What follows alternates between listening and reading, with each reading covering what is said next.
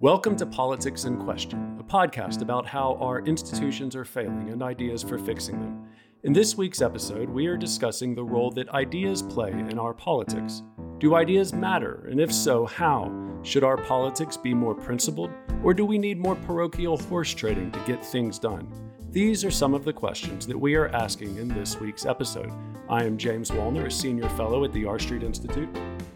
I'm Julia Azari, Associate Professor of Political Science at Marquette University. I'm Lee Drutman, a Senior Fellow at New America. Well, welcome back, guys. I hope everybody is staying safe and healthy during these crazy times. But I know these are very crazy times, but I'm very excited about our conversation today. I think it's incredibly important, and I think it gets to the core of how we understand politics and the institutions where we participate in politics. But I am even more excited about our special guest, Senator Mike Lee. I first met Senator Lee almost 10 years ago when he was elected to the Senate in 2010 to represent the state of Utah. And prior to that, Senator Lee served in many different roles. He was a clerk for the U.S. District Court for the District of Utah. He clerked for Sam Alito when he was a judge for the Third Circuit Court of Appeals and also as a justice on the Supreme Court. And Senator Lee has served as an assistant United States attorney for the District of Utah and also as general counsel for Utah Governor Jon Huntsman.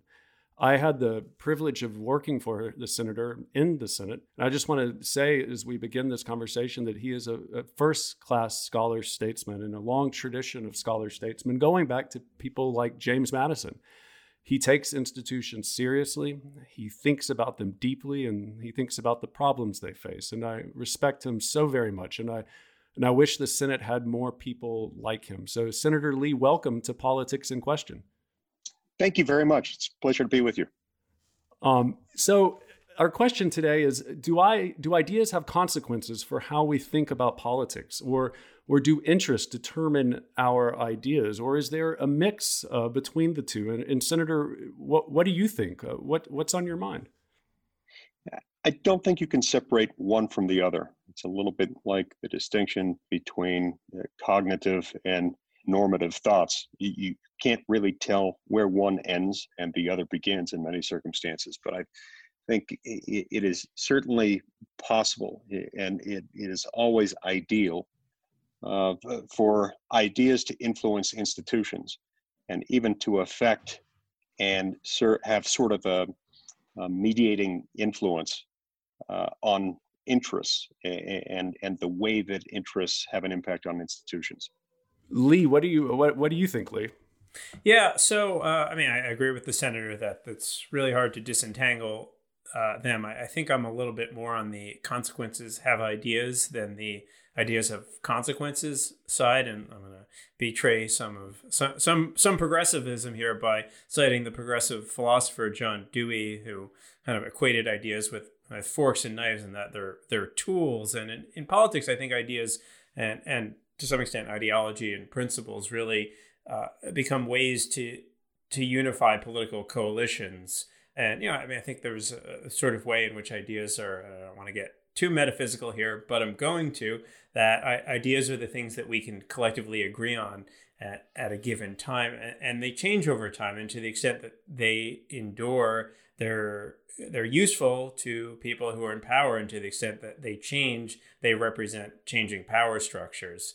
But I do think that they can take on a life of themselves, but they also often serve power. Julia, which Lee do you want to agree with or disagree with here? Wonderful. Yeah. So I want to raise a somewhat different question about ideas, which is whose ideas? And I want to point out a kind of meta point about what happens when we talk about ideas, which is that it tends to then quickly become a conversation about elites. So either people in position to make governing decisions. When we talk about the Constitutional Convention, which I think we've got on in our plans for later in our conversation, we're talking about people who were actually there in that context. We're talking about writers and scholars, but even folks who don't have the luxury that we all do of talking about ideas as a core part of our main job do have ideas, right? And do have ideas about how power flows through their lives and about, what affects their lives and how they would like to see the world and, what hopes they have and fears they have for the world. And those are ideas too. So that's kind of the caveat I have about thinking about politics in the world of ideas is how do we take not just the kind of currents in scholarly conversations or the currents in elite conversations, but the ideas that lots and lots of different people might have about their lives and about politics, and turn that into something meaningful in, as Lee Drutman said, a kind of collective shared notion of who we are as a polity and what's at stake in our political debates. I would argue that that is something that our institutions, I think, are meant to at least do, or at least be the place where we do that thing. And I would just say for our listeners, as we get into this conversation now after stating our priors, that this question or debate, it really arises out of the progressive era. And the scholarship at the time of people like Charles Beard, who argued that the founding was best understood as the result of the framers' kind of economic self-interest, their narrow self-interest. And if you wanted to understand the founding, you had to understand their economic self-interest. And many scholars would reject the Beardian thesis beginning, I guess, in the mid-20th century. But we still have this debate between progressives and classical liberals or classical Republicans that has continued to this day. And I'm not sure one or the other is necessarily right or wrong. I think they all matter. Interest matters certainly, but when we talk about interest mattering and when we talk about self-interest, I think we need to think about it more than just economic self-interest. Because if that's what we do, if we have a materialistic view, politics quickly becomes merely about wheeling and dealing, right? It's where we just tally up what everyone thinks, what their interests are, and we can determine the outcome based on who has power at that time. But politics is much more than that. It's how we transcend our own narrow perspectives to understand the world and get a glimpse of the universal, to discern truth, at least in terms of a kind of collective civic truth. We cannot understand the Constitution, I don't believe, and our politics without understanding the intellectual environment, the social environment in which it was written. Politics is not utilitarian. It's not something where we just merely reckon with consequences, as Hannah Arendt would say.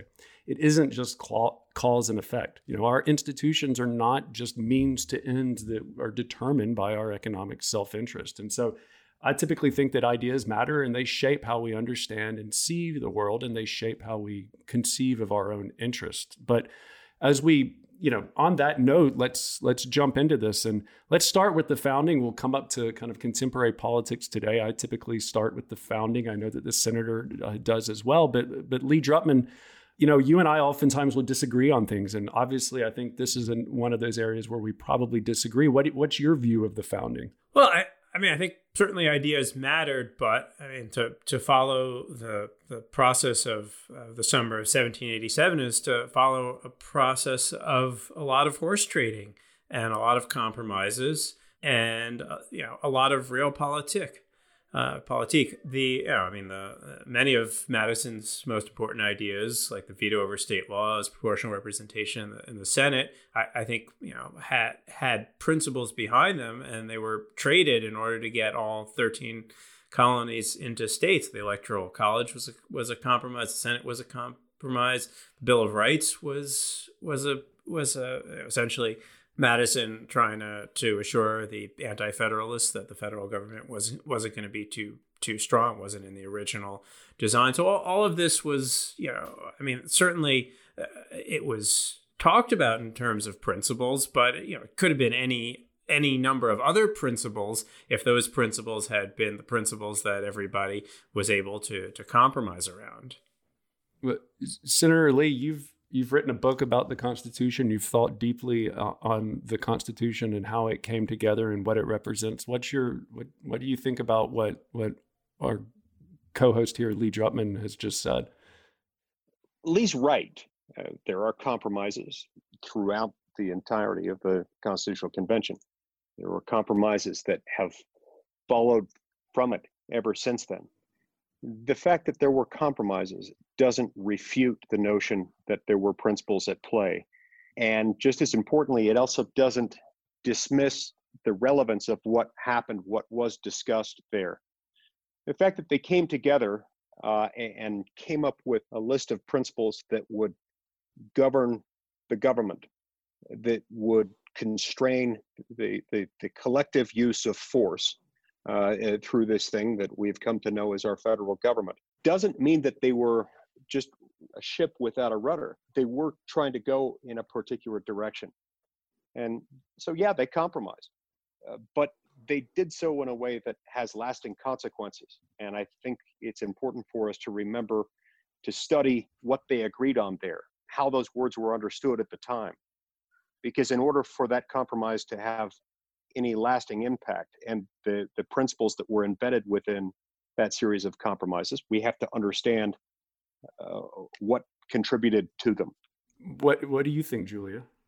Right. I think so. Here's a question that I have that builds out of this notion of the founding as a time of ideas. I pretty much buy that. As usual, I'm going to take my wishy-washy position between the Wallner and the Drutman viewpoints, and I want to pose this to Senator Lee. I had a chance to engage a little bit with your book, Our Lost Constitution. And it occurs to me that the way that James has posed this situation, this reading of the founding, as being rooted in the intellectual currents of the time, and then the argument that I understand from what you've written and a number of people who embrace this sort of constitutionalist position, I guess I'll call it originalist, you can correct me if that's wrong, that we have these moments, or we have these ideas that are associated with the Constitution that come out of that specific moment. And then those are the things that are kind of baked into the Constitution that now we either, adhere to or not. And it seems to me like actually if we root our institutions and our documents in their intellectual history, that is actually a stronger argument for a living and evolving constitution that's applied to the intellectual currents and ideas of a particular time. Okay, I'm glad you raised that point. I think this is a helpful discussion point. I always struggle a little bit with the term living constitution because it's loaded. It has packed within it all kinds of assumptions. First of all, it is a useful tool who want to refer to their own interpretation of the Constitution as being a living one, because after all, who wants to defend a Constitution that is dead? No one wants to describe that sort of thing. But the term is often used by people with whom I disagree, and it's often used, correct me if I mischaracterize this, it's often used in such a way that is conveniently designed to allow the Constitution to be molded and shaped outside of the Article 5 structure that itself prescribes how the Constitution is to be modified. No one was operating under any delusional belief in 1787 at the time these words were negotiated and drafted and signed. And over the next couple of years, as they were being debated and discussed while they were being ratified, at no point did anyone believe that this would be a fixed point from which the law could never deviate, and that this was the only iteration of a Constitution, that this was somehow a finely wrought compromise that was unamendable. The document itself contains the process by which it may be modified.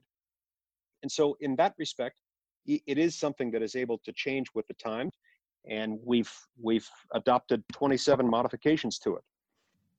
What I think is not appropriate is for us to pretend that because society changes and social conditions change, technology changes, and all kinds of religious and other worldviews change, that means we can put in the hands of judges and Supreme Court justices the power to modify the Constitution without going through the prescribed process. That's not okay, but that is often what is being communicated when somebody advocates for what they characterize as the living Constitution. Yeah, and Senator, Julia and I have discussed this briefly in past episodes, and one of the things that I like to remind people of is that, for instance, my view of conservatism, I think your view as well, is really it focuses on engaging with the past and our tradition to understand what it is about that tradition that we need to keep and defend and preserve, what about that tradition that we need to reform and change, and what about that tradition that do we need to reject. And the Constitution is the kind of architectonic structure, and our institutions are the structure in which we have that conversation. And they can be changed, of course, as you say, with Article 5. But I think when we begin to pretend like that structure can be changed in other ways, for instance, via judicial decisions, then all of a sudden the structure itself is pulled down into the fray. And it no longer serves that purpose of being the place where we go to actually adjudicate our disagreements. And when that happens, in my opinion, I don't think we're engaged in self-government anymore. It becomes about basically who can rule others through the ballot box. And in America, no one's meant to rule. The majority is not meant to rule. The minority is not meant to rule. But we have to have a place where we can do politics, to participate in the activity of politics. And the Constitution creates that institutional structure for us to do that. And I think the living Constitution, the idea of it, undermines that structure very much. Yeah, I think that's right. And we have to remember that in many, many ways, the whole reason we have a constitution relates to the fact that we knew as a society, we accepted then, and I hope we still accept today, that inherent in government are certain risks associated with human nature. I'm inspired in many things, but in particular in my devotion to the text and history of the Constitution and maintaining the legitimacy of that document.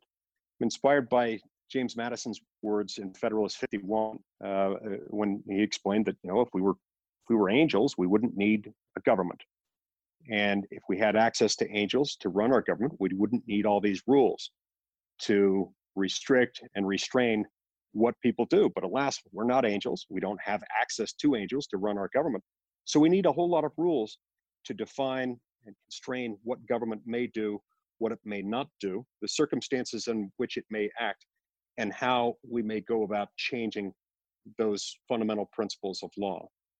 And so it's because of this aspect of human nature that human beings, while redeemable, are flawed, they're covetous, they're envious, and they will do through force, sometimes individually and sometimes collectively through government, things that are not helpful.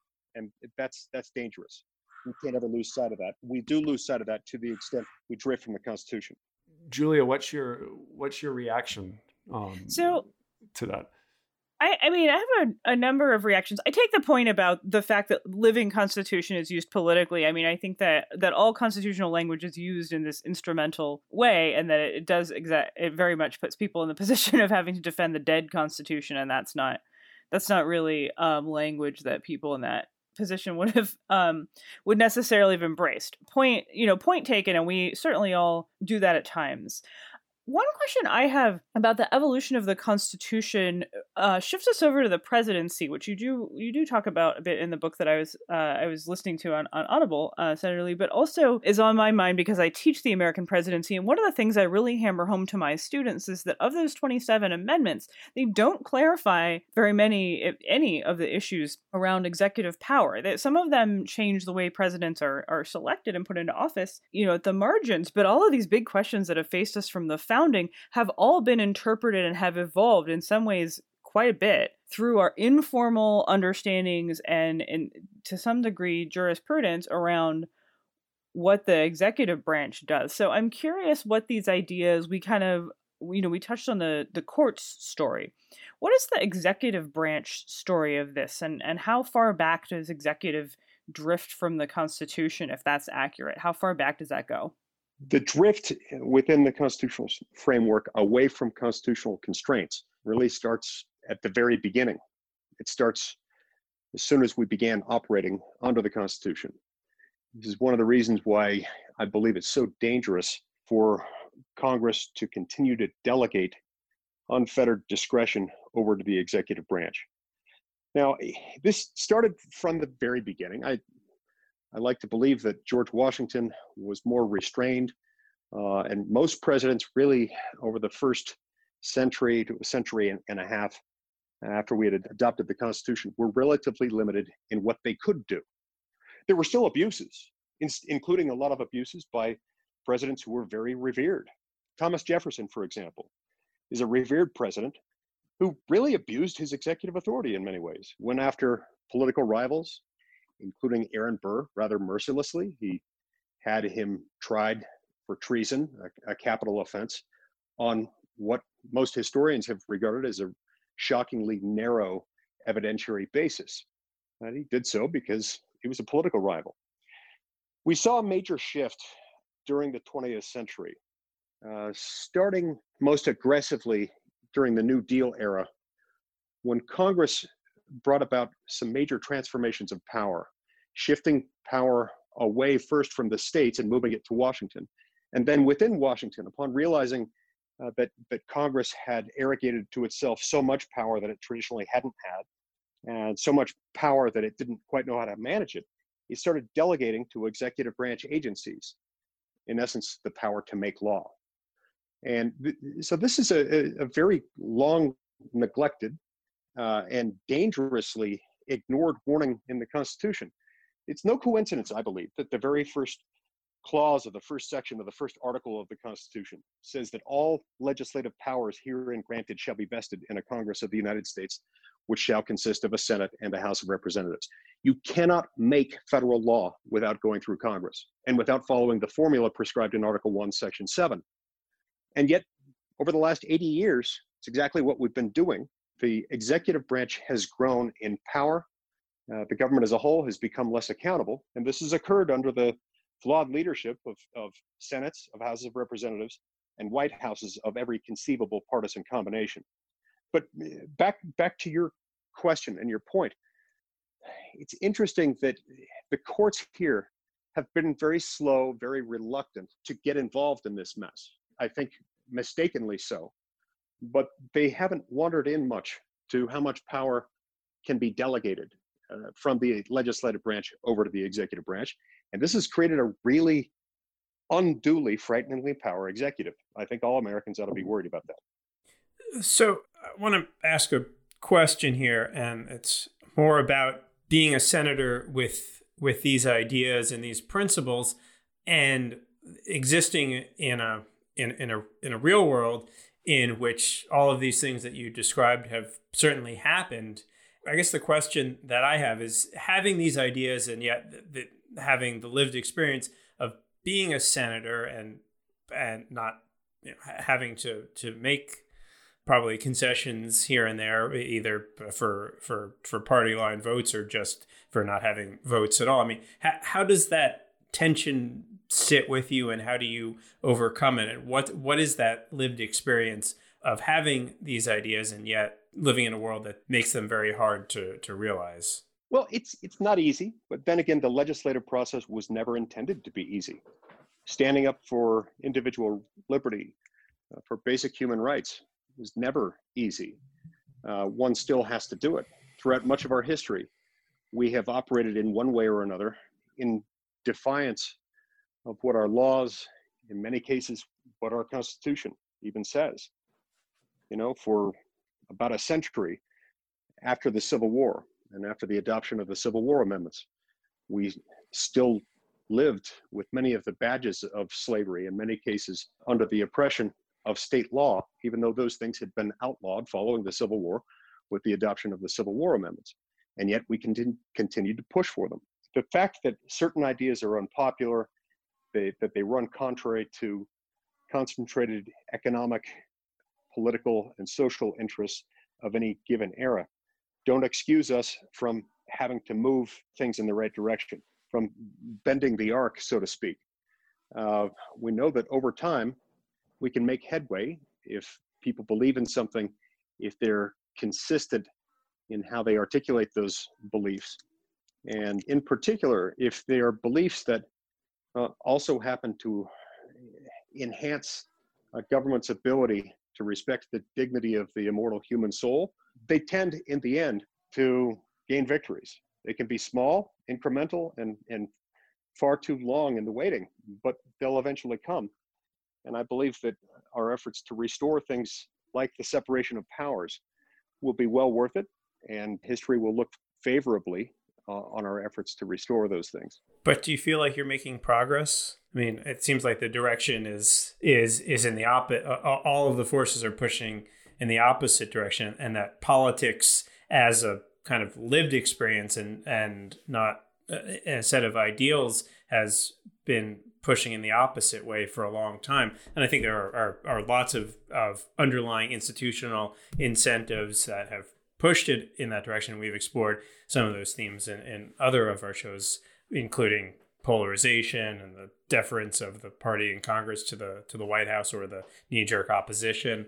But I guess back to the original question is, does it feel like you're making any progress? Because it seems to me like everything is moving in the opposite direction, and that's the flow of politics for many good reasons.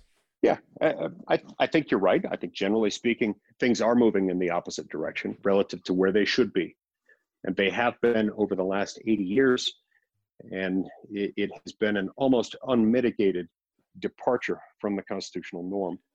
Nonetheless, I'm encouraged by a couple of things. First is an abstract point.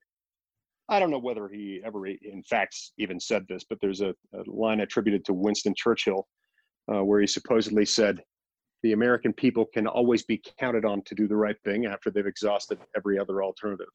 I don't think Churchill necessarily meant that as a compliment toward the American people, but I take it as such, and I think he's right. I think it's one of the things that has differentiated our republic from its peer nations around the world. Another thing that gives me a degree of hope here is the fact that today, much more so than 10, 15, 20 years ago, people aren't talking about these things. There's now a lot more, there's at least some bipartisan awareness of the fact that we've drifted pretty steadily from both federalism and separation of powers over the last 80 years, that this is no accident, that the drift from one facilitates the other. What we're starting to see now is some awareness for the fact that this really isn't a partisan or a political ideological issue. It is instead a matter of sound governance. You've got some people, I'm told, some people on the left and in the Democratic Party aren't always comfortable with the current administration and things this current administration decides to do. And this has brought up a lot of conversations on the left about why it is that we've delegated so much power to the executive branch. At the same time, when you've got decisions made by this administration that people don't like, people particularly say in Congress, particularly maybe in the House of Representatives, where there's currently a Democratic majority, you'll sometimes see states taking a different approach than the federal government. And you'll actually see a lot of progressives today making arguments for federalism. In fact, I've seen a number of those made in the last week alone. I saw a number of those made in the wake of President Trump's decision to withdraw from the Paris Climate Accords a couple of years ago.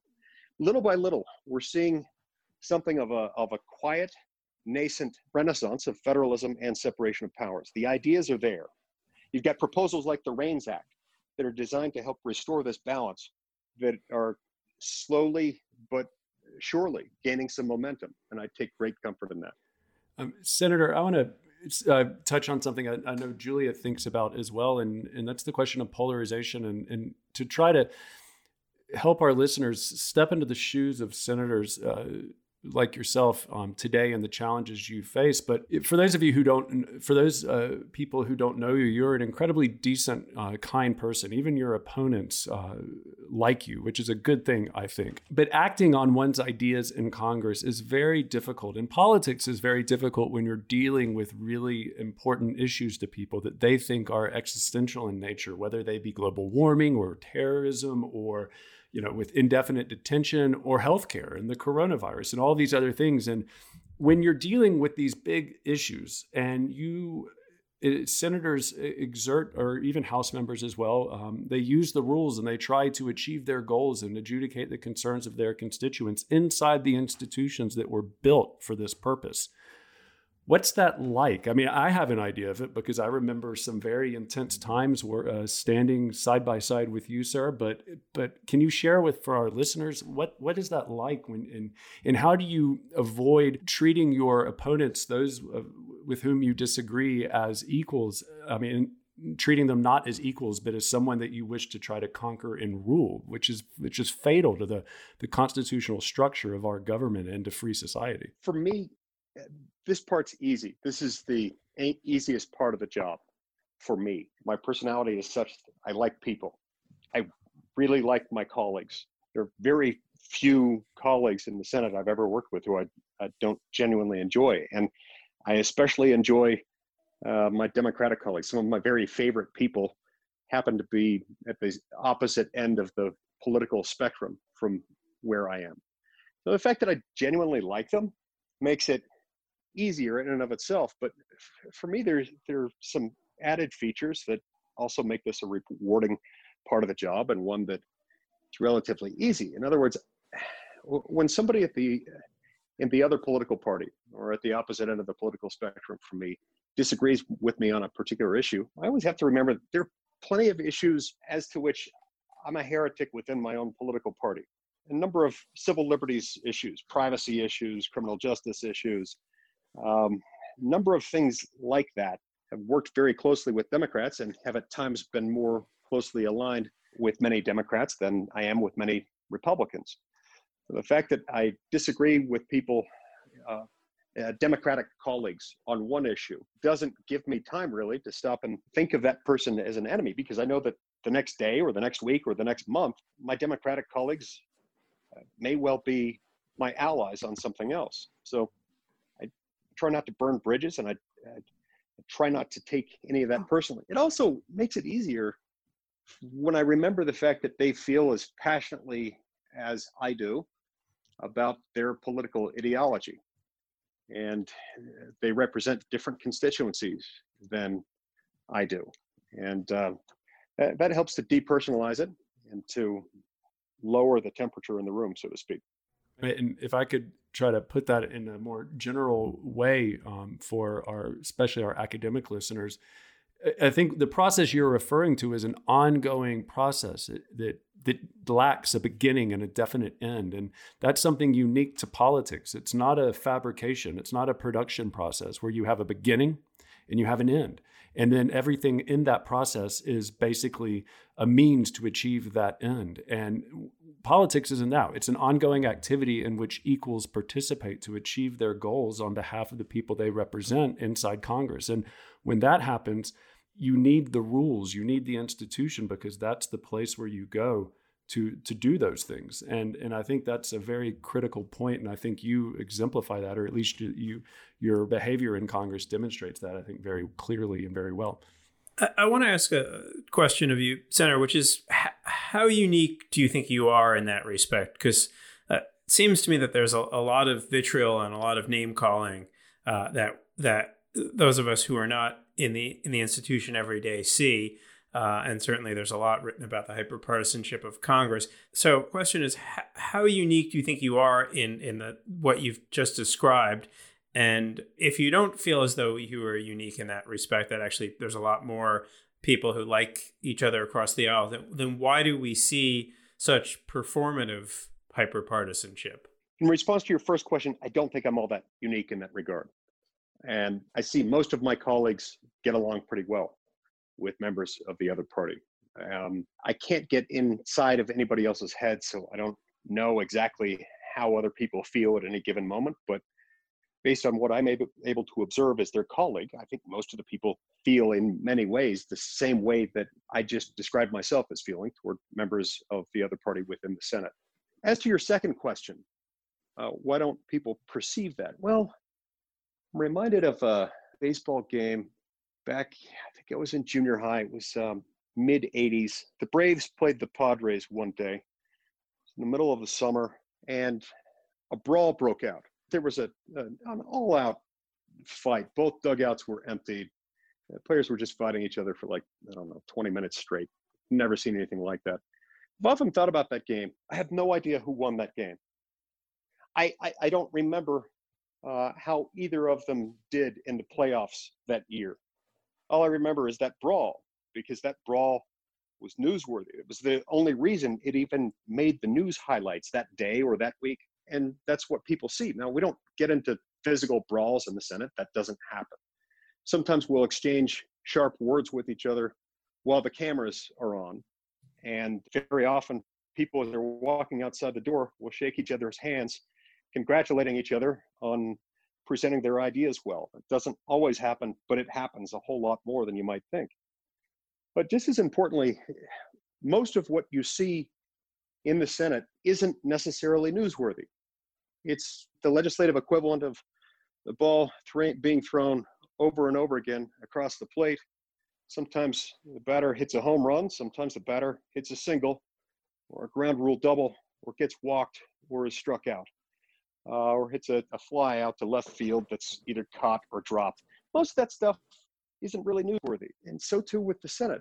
Most of it, even most of the legislative accomplishments, don't really grab all that much news. And yet that's the feeling I think most senators have about each other. It's much more consistent with areas where we agree than where we disagree. And even where we disagree, I don't think most members take it all that personally. There are exceptions, but they are exceptions, not the rule. Well, I'll jump in and ask another question. Actually, I want to go back to the conversation about Democrats and progressives getting enthusiastic about federalism now that Trump has been in the White House. And I confess that I have a bit of a cynicism about the genuineness of that conversion on the left, because I think it would almost certainly go away when there's a Democrat again in the White House, just as it went away when Obama was in the White House. And similarly, like, having seen Republicans for a long time talk about the importance of localism, I've been surprised how aggressively Trump administration and some Republicans in Congress have gone after so-called sanctuary cities, which would seem to be the principle of localism in action. So, which gets back to my earlier take, which is that maybe these ideas are just out there for people to use in moments in which it serves their political ends, and then get dropped when it no longer serves their political ends. Am I being too cynical? Yes. Yes, Okay. you are. Let me explain why I think that. First of all, as to your first point, you're totally right when you say that Republicans are not always consistent advocates of federalism.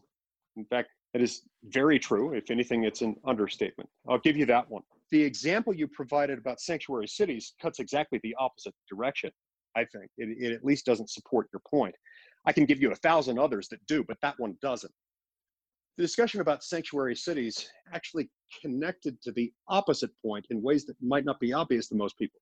The sanctuary cities discussion really turns on the allocation of federal funds and whether or not federal funds that are provided to state and local law enforcement personnel are going to continue to flow when state and local law enforcement agencies decide to stop providing certain assistance when it comes to the enforcement of federal laws dealing with illegal immigration. And so that's doesn't really prove the point. This is one of those areas. Article 1, Section 8 gives the power to adopt laws governing immigration and naturalization to Congress. It's one of the 18 clauses of Article 1, Section 8, where nearly all of Congress's power can be found, gives us authority over that. And insofar as states and localities are getting federal funds specifically to help with that, that too was within Congress's power. Now, there are 1,000, even 1,000,000 examples that cut the other direction. That one just doesn't help you. All right. As to the point about so let's throw me a softball here. On which point? What's an example that you think cuts in the direction of Republicans not being consistent on federalism? You can identify almost any of the areas in which the federal government's involved. Let's take, for example, the most widely accepted view, which is that K through 12 public education is and properly should be outside the role of the federal government, except perhaps if you're talking about something within the District of Columbia or a U.S. territory or a federal enclave outside the United States, a military base or an Indian reservation or something like that. It's a great example where outside the categories I just mentioned, the federal government really ought to stay out. And yet you can count very few Republicans in Congress who will aggressively, consistently vote against legislation that in some instances expands the role of the federal government. And that's disappointing. As to your cynicism on whether the Democratic members of Congress are sincere in their expressions of willingness to move toward federalism, you may be right, but I still have hope there. And the reason I have hope is that I think the way our system is set up is designed eventually to bring us back to the way it's supposed to work. In other words, we like to think that we are so different than we were in 1787, that we're so much more modern. After all, we no longer are an agrarian society. I don't know why, but people love to use the term agrarian society when explaining why the Constitution, in their view, no longer works, or why federalism no longer works. We no longer have the horse and buggy as our most sophisticated means of transportation. And yet, in many ways, we're a lot more like that society than we are willing to accept. The founding fathers understood that there was significant geographic diversity and diversity of political viewpoint, diversity in terms of how people wanted government to operate within the country. So much so that they knew that things would work better if most decisions in government, at least most decisions that didn't have an obvious and unavoidable national scope to them, should be made at the state and local level.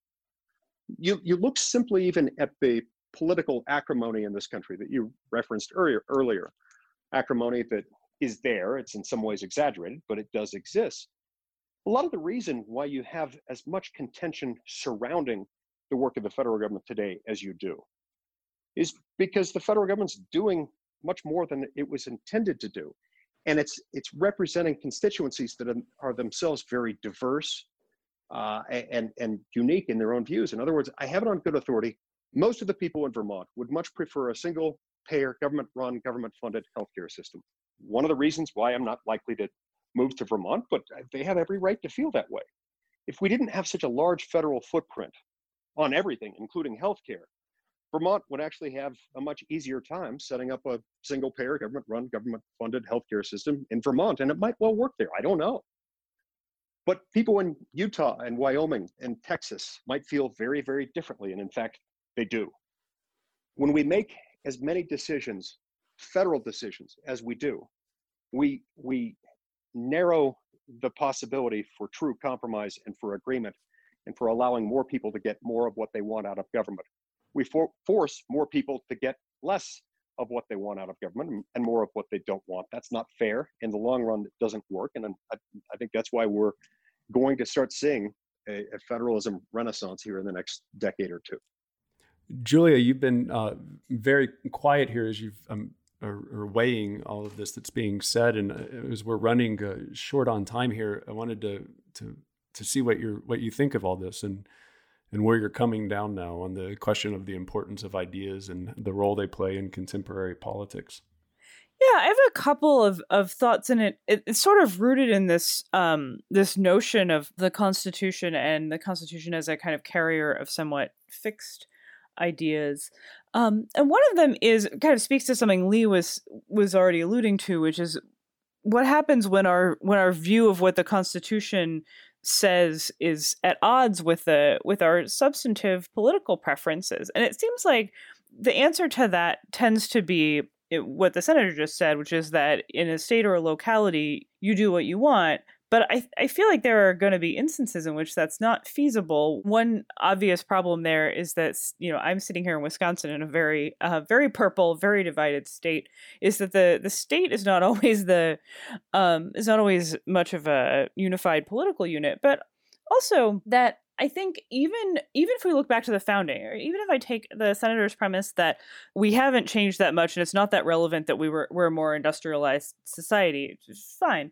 But even in the beginning of this country's history, we were still pretty integrated across state lines in many ways. People's lives occurred in ways in which, multiple states were involved, and that a lot of the clear and stark divide, this sort of layer cake federalism, simply wasn't tenable even as early as the early 19th century. So that's one set of thoughts that I had. The other set of thoughts that I had also goes back to our polarization discussion. And this is a discussion, again, that I often have with my students. And this is a very real and concrete thing to me because I am trying to help them become people who can navigate this polarized world in a good faith and constructive way. And for many of them, this situation of polarization is the only thing that they have known politically. And so I really try to impress upon them that they should approach everyone as if their beliefs, their political beliefs are sincere and in good faith.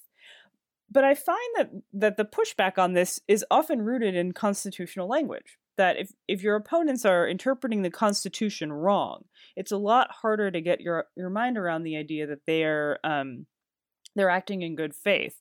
And I wonder what the reaction and response to that might be. So you can see I've been like ruminating on this, holding this all back this whole time, but here it is. Those are great points. I'm happy to hit each of them. As I've heard them correctly, I think you've raised three separate points. Start with the first one. Yeah, you're right. There's still a lot of disagreement within states. Even a state like mine, which is regarded as much more a red state, there's still disagreement. In your state, in Wisconsin, it's much more purple. It's a little bit more of an even mix of Republicans and Democrats. And even in other states that lean much more one way or the other, you're still not going to have widespread agreement. But there's still possibility for more agreement on a more local level than there is on a purely national level. Statewide, there are in many circumstances things that, while perhaps not acceptable to people nationwide in either political party, might work on a state level. Moreover, it's important to remember that cities, counties, and other municipalities are political subdivisions of the states themselves. That is materially different than the relationship between the federal sovereign and the states. The states are not political subdivisions of the federal government. So in a state like Wisconsin, getting back to your point, the state is actually free to say, okay, maybe there's not enough consensus on this or that issue for state legislation, and maybe we'll have the counties or the cities or some other municipal authority handle those. Even where that isn't possible, at least within a state, take a state like Wisconsin, once a compromise is reached or a law is passed, if it proves acceptable, then the experiment works, everybody's happy. If it doesn't work and it's a failure, you can turn that thing around a lot faster. It's a lot easier and faster to do a 180 driving a jet ski than it is an aircraft carrier. And states relative to the federal government are a jet ski. The federal government's more like an aircraft carrier. With regard to your second point, at the time of the founding, yeah, there was a lot of integration, interdependence, economically, socially, and otherwise. I think that actually bolsters the point I'm trying to make there. Even though we are more integrated today, and modern technology, modern means of transportation, communication, make that even more possible, there was still a lot of interaction between people in different states back then.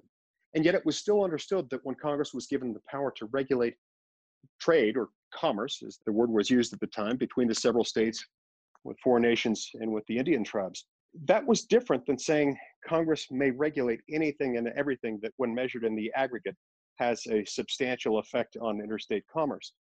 And so that's one of the ways in which I think we are not quite as different as many like to imagine from the founding generation. Finally, with regard to the polarization point, yeah, I think you're right.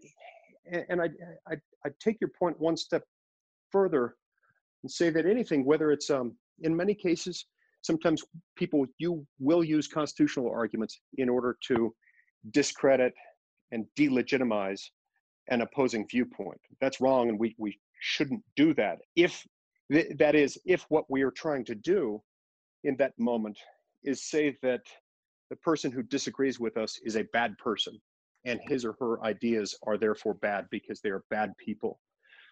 I don't think that the fact that some people will use the Constitution as leverage in that kind of an argument should deter us from making such an argument, however. I think that's actually in many ways, the least emotionally volatile ground upon which to make the argument. I actually have great respect for people who are willing to engage in the constitutional substance, get to the text of the document itself to come up with an argument in that regard. I've had many conversations with people who are at the opposite end of the political spectrum, or at the opposite end of a particular constitutional issue from me, who I'm able to respect, especially when they're able to come up with an actual constitutional argument. But I think you touch on something very important, which is that for us to have a dialogue that's helpful and productive and that it avoids polarization, we need, as a whole, to stop using arguments that suggest or imply or and sometimes overtly argue that someone is immoral or indecent simply because they interpret a provision of the Constitution differently than we do. It doesn't mean that the analysis of the constitutional language is important. It is, but it's because it's important that we need to respect those differences and not call someone an evil or try to discredit them categorically because they disagree. I think that's a fabulous point to close our discussion. Unfortunately, we're running a little bit over our time now, but I think this has been a fabulous discussion. I mean, we can't delegitimize people in their ability to participate in politics based on their views and still maintain a free society. But, I think our discussion here today has got me thinking a lot about the ideas and the role that they play in the Constitution and in its formation and in contemporary politics and how we got to where we are today and their relationship to economic self-interest and their relationship to the social environment in which they are kind of birthed, if you will, or at least cultivated and nurtured and changed over time. And I think it's been very helpful to hear about the challenge that people who want to act on their ideas in the political sphere, like yourself, Senator, the challenge that you all face in trying to do that. And it's been pleasant to discover, to learn that things aren't necessarily as bad as they may appear to be all the time. I think it's certainly encouraging to me. And I think we've really discussed some new ways of thinking about federalism and how these ideas aren't necessarily for one party or the other. They work for everybody potentially. So, with all of that said, I just really want to thank you for joining us, for spending so much of your time with us to discuss these questions today and the role that ideas play in politics. And we wish you well. We hope that your self-quarantine goes well and that you are up and at 'em pretty soon. So thank you. Yes, thank you, Senator. Thank you. Oh, thanks to each of you for letting me join you. It's been a lot of fun. Thank you. Well, this is another episode of Politics in Question. Thanks for listening. Thank you for listening to Politics in Question. This show is a joint production of New America and the R Street Institute, and our producers are Elena Soros, Shannon Lynch, and Jason Stewart. Theme music was composed by yours truly.